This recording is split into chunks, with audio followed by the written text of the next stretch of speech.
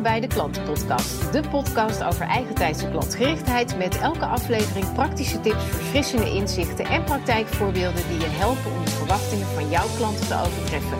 Mijn naam is Danielle de Jonge en samen met 4 collega klantgerichtheidsexperts diep ik elke keer een thema uit aan de hand van een prikkelende stelling. Deze aflevering spreek ik met Niek van den Adel, spreker over de thema's veerkracht, klantgerichtheid en leiderschap. Hey Niek, goedemiddag. Welkom dat je er weer bent. Goedemiddag Danielle, leuk dat ik er weer mag zijn. Ja, hartstikke leuk. En wij gaan weer een paar mooie stellingen bespreken vandaag. En in deze aflevering mag ik de stelling poneren. Ja. Dus ik heb hem bedacht. Ik ben heel benieuwd naar jouw kijk erop. En de stelling die ik heb is: een verpletterend goede online indruk maken is lastig. Oh, zo waar. Ja. Toch? Dat weet ik niet. Die is ook zo waar. Als ik kijk bijvoorbeeld naar mijn eerste, misschien heb je dat ook al gedaan, maar mijn eerste presentaties in maart online, had ik een grote oortelefoon op, zat ik naar beneden in mijn webcammetje te kijken. Dat webcammetje was gewoon mijn webcammetje van mijn laptop. Nou, ga maar. Dat gaat er nu net iets anders aan toe. Hè? Heb jij dat niet? Ja, zeker. Ja, dat was echt zoeken. En ook de manier waarop ik dan mijn online presentaties gaf. Ik deed gewoon wat ik op het podium deed ik dan achter de laptop. Ja, dat was me 1 keer ook uit van, dit is toch niet handig. Dus je zoekt hele andere manieren van gesprekken voeren of presentaties geven en workshops geven in mijn geval. Ja. Dus ik heb ook veel geleerd sinds maart 2020. Dat is zeker zo. Wat denk je? Ik heb wel een vraagje voor je. Wat denk jij dat de gemiddelde aandachtsspam is? Dus hoe lang kan iemand zijn aandacht online vasthouden in een klantgesprek? Ja, in een klantgesprek, dat is een aantal minuten. Waar ik bijvoorbeeld in mijn workshop op focus, is dat ik elke keer tussen de 5 en de 10 minuten zorg ik voor een nieuw interactiemoment. Ja, mooi. Ja, al is het maar iets heel kleins. Ja. En dat is nog een beetje, dat is nog de doelgroep die wij voor ons hebben. Hè? Dus ik had afgelopen week een groep studenten voor me van het mbo. Ja, die zitten echt tussen de 4 en 4,5, 5 minuten. Voordat je een nieuw onderwerp, een nieuw plaatje, een nieuw gespreksonderwerp, een interactie, wat dan ook maar. En dat is ook wel leuk, denk ik, om mee te geven in deze podcast. Hè? Wat zijn nu eigenlijk de lessen die we hebben geleerd? En hoe kan je dat in klantgesprekken, en of dat nou je interne klant, je collega's, dan wel je stakeholders, bezoekers, hoe hou je dat nou? Hoe ben je eigenlijk online net zo leuk als live, toch? Ja, of misschien nog wel leuker, want je moet veel meer andere dingen neerzetten. Want ik kwam ook op deze stelling, de workshops die ik nu geef over klantgesprekken, dat gaat natuurlijk bijna alleen maar over de online klantgesprekken. Ja. Omdat we met z'n allen veel meer mensen ontmoeten. En dan hoor ik toch wel vaak van, het is lastig. Hè? En de een zit op een thuiskantoor, de ander zit op de logeerkamer tussen de strijkplanken en het kinderbed, noem maar op. Dus de setting is ook heel anders. En de vraag is dan ook, moet je nou echt alle klantgesprekken wel thuis voeren? Want soms, als de kans er is het misschien juist slim om wel offline elkaar te ontmoeten.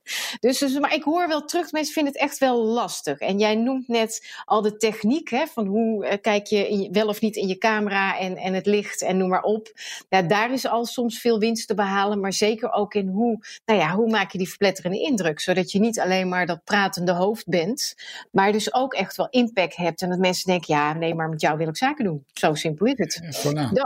We hebben natuurlijk jarenlang de tijd gehad om ons gedrag te fine-tunen in de live omgeving. En in 1 keer kregen wij deze mooie digitale revolutie. We gingen in 1 keer met z'n allen beeldbellen. Waarom, hebben we onszelf ook nooit afgevraagd. Vond ik ook wel grappig. Dus al mijn telefoontjes werden ook in 1 keer beeldbelafspraken. Dat was heel, heel bijzonder. Terwijl dat helemaal niet nodig is. Ik ben ook gewoon heel veel aan het bellen weer met mensen. Dan ga ik lekker buiten wandelen met de hond.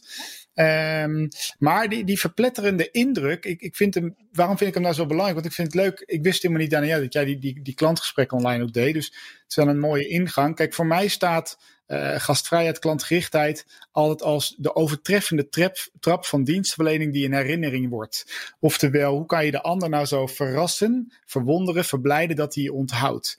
En dat lukt live door aanwezigheid, door een glimlach, door je non-verbale communicatie. Ja. En we hebben gewoon, beeldbellen is super, super vermoeiend, joh, omdat we gewoon een aantal zintuigen missen. Hoe ga je daar op een effectieve manier mee om? Daar gaan we eens wat tips en tricks in delen, toch? Precies, ja. En dan eerst al is eigenlijk non-verbaal, hè?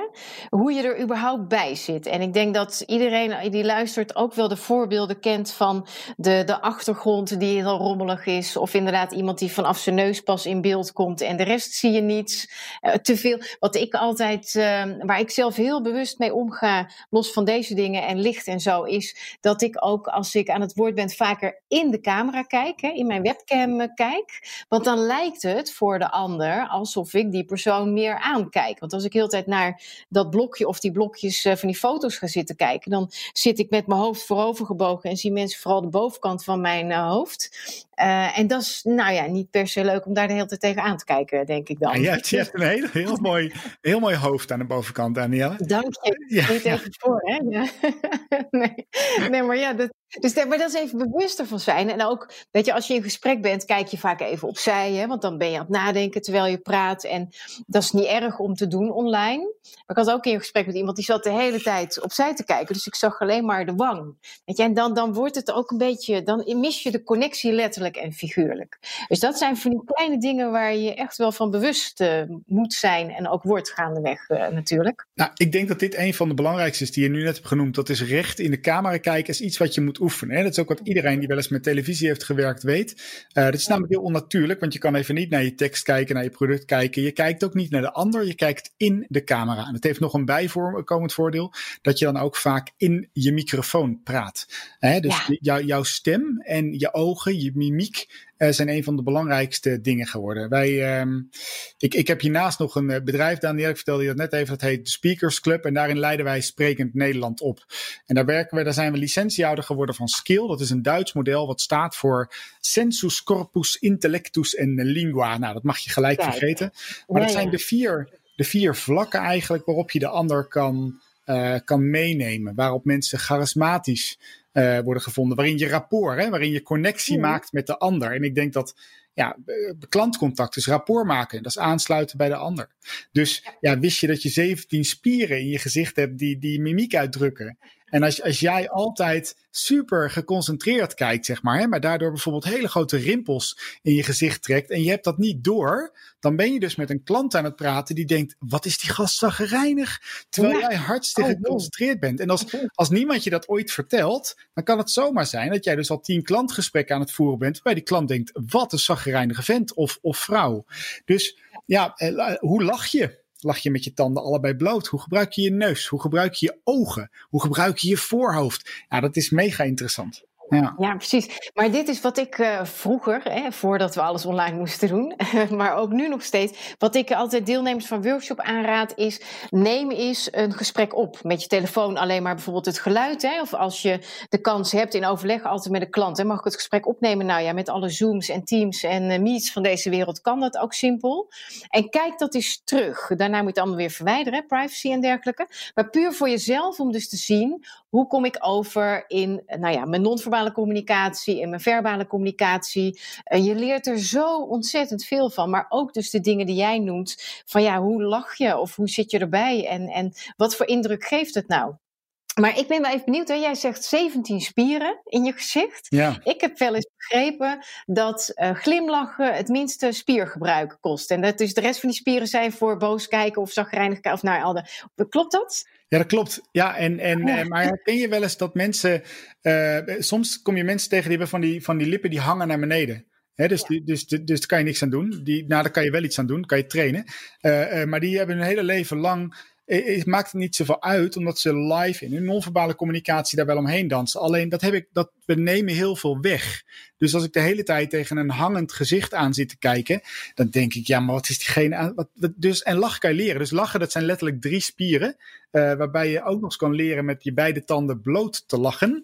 En als je met beide tanden bloot lacht, dan word je als veel betrouwbaarder gezien. Dat is gewoon wetenschappelijk onderzocht. Als dat je dat niet doet. Nou, en dit soort dingen, dan denk je van niet, dit zijn allemaal trucjes. Ja, dit zijn gewoon vaardigheden die je moet gaan beheersen.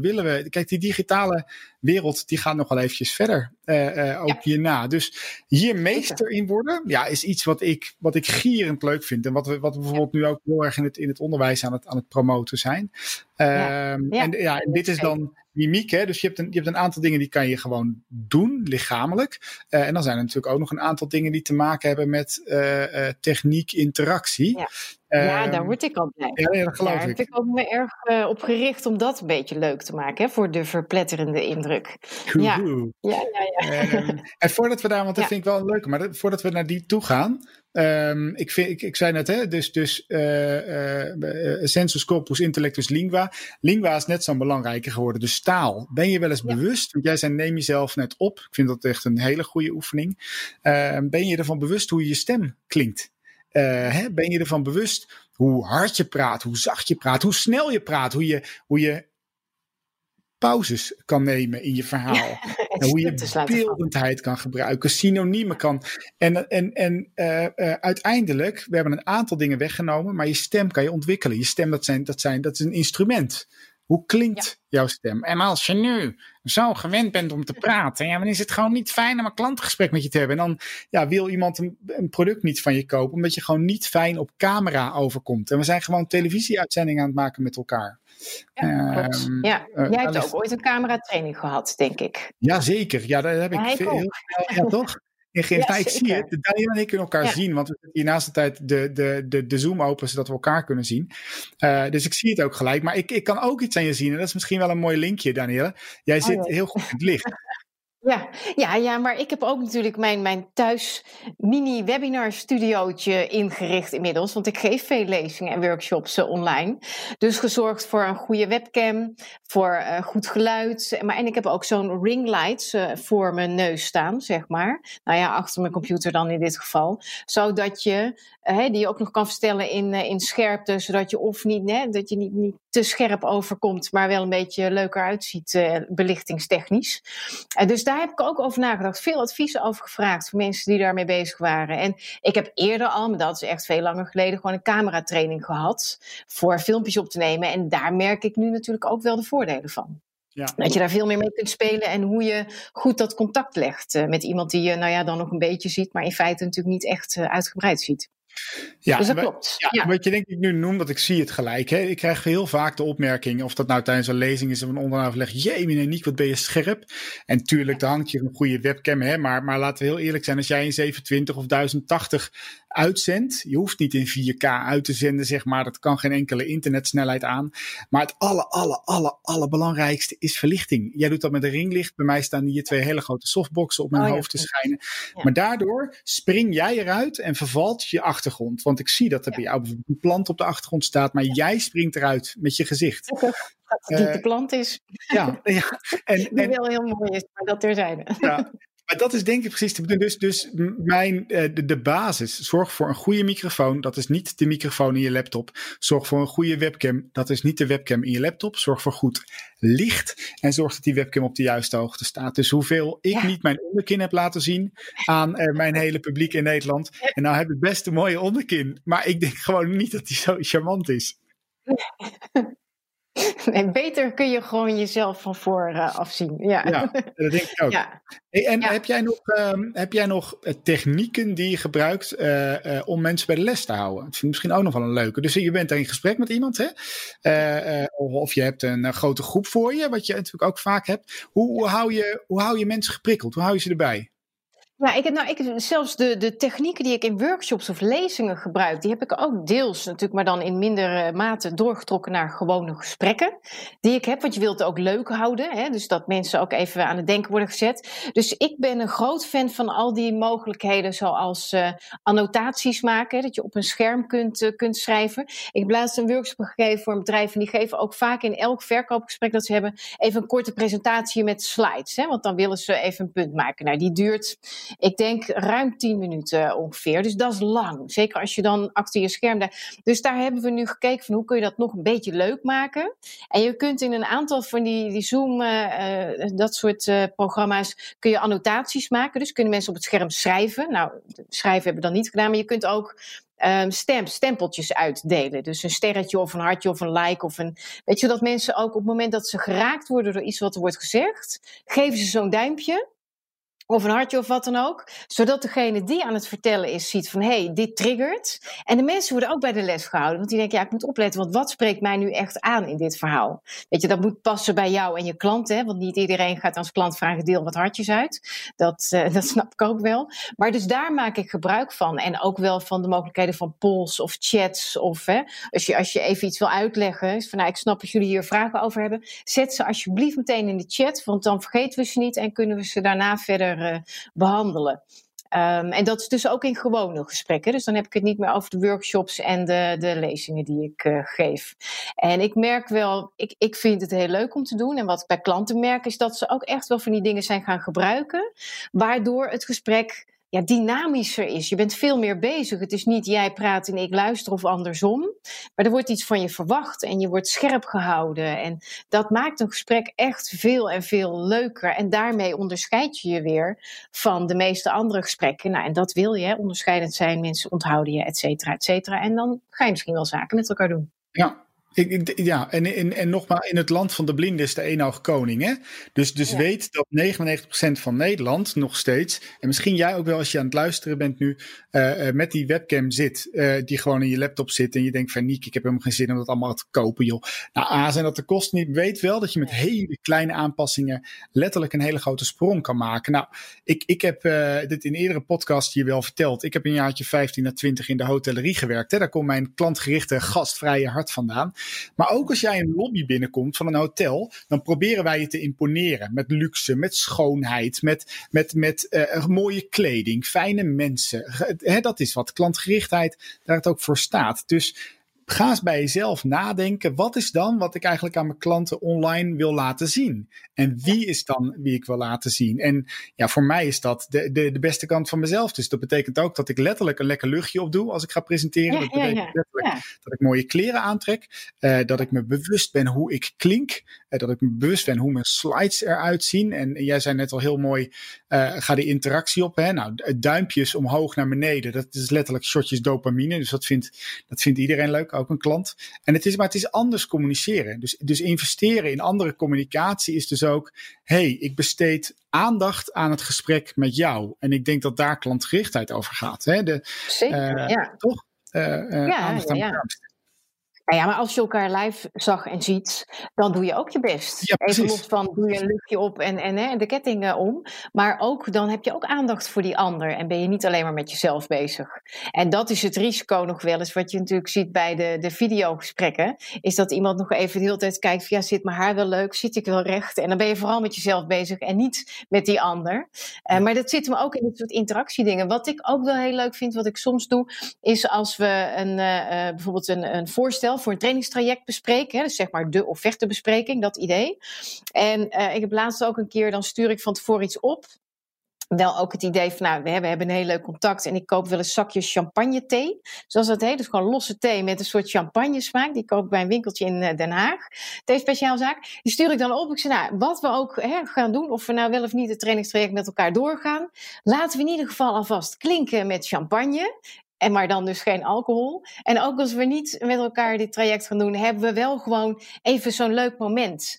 Weet je, dus iets opsturen, wat dan ook, van tevoren of na afloop, is ook onderdeel van zo'n gesprek. Soms neem je ook iets mee naar een gesprek, weet je, taart of weet ik veel, iets leuks. Dat doe je nu anders. Dus daar kun je hele leuke dingen mee verzinnen, mits passen bij de klant. Die dus ook niet gelijk heel veel geld hoeven te kosten. Nee, zeker niet. Maar wel een enorme attentie zijn. Ik moest denken aan, we deden afgelopen tijd een groot traject voor een verzekeraar. En dat ging natuurlijk, we zijn eerst live nog begonnen. En daarna lang uitgesteld. En daarna zijn we eigenlijk helemaal online doorgegaan. Je kan een verpletterende indruk maken. En ik denk ook, daarom werd de opdracht ons gegund is. Jij noemde net even een aantal tools die dan bijvoorbeeld in Zoom of Teams of Meet of waar je dan ook maar werkt kan gebruiken. Hè. Vervolgens zijn er ook nog, en dat is wel heel erg leuk, hij is net uit. En bij onderzoeken natuurlijk, bij de Speakers Club lopen we echt vooruit, want daar leer je de lessen van heel sprekend Nederland over hoe ga je beter online presenteren. Zoom heeft net een nieuwe functie uitgebracht, waarbij je lippenstift op kan doen, waarbij je jezelf in kan kleuren. Het is echt net vers van de pers, waarbij je je wenkbrauwen net iets donkerder kan maken, waarbij je beter op beeld overkomt. Vervolgens kan je bijvoorbeeld met een Prezi Video of een Canva, het zijn allemaal hele simpele tools, kan je in je presentatie gaan staan. En dat kan dus nu ook bij Zoom. Ja. In plaats van dat je je scherm moet delen. Scherm delen, jongens, even voor iedereen die luistert. Scherm delen is 1980. Je kan prima presenteren waarbij je in je presentatie staat. Zodat het ook veel prettiger is om naar te kijken.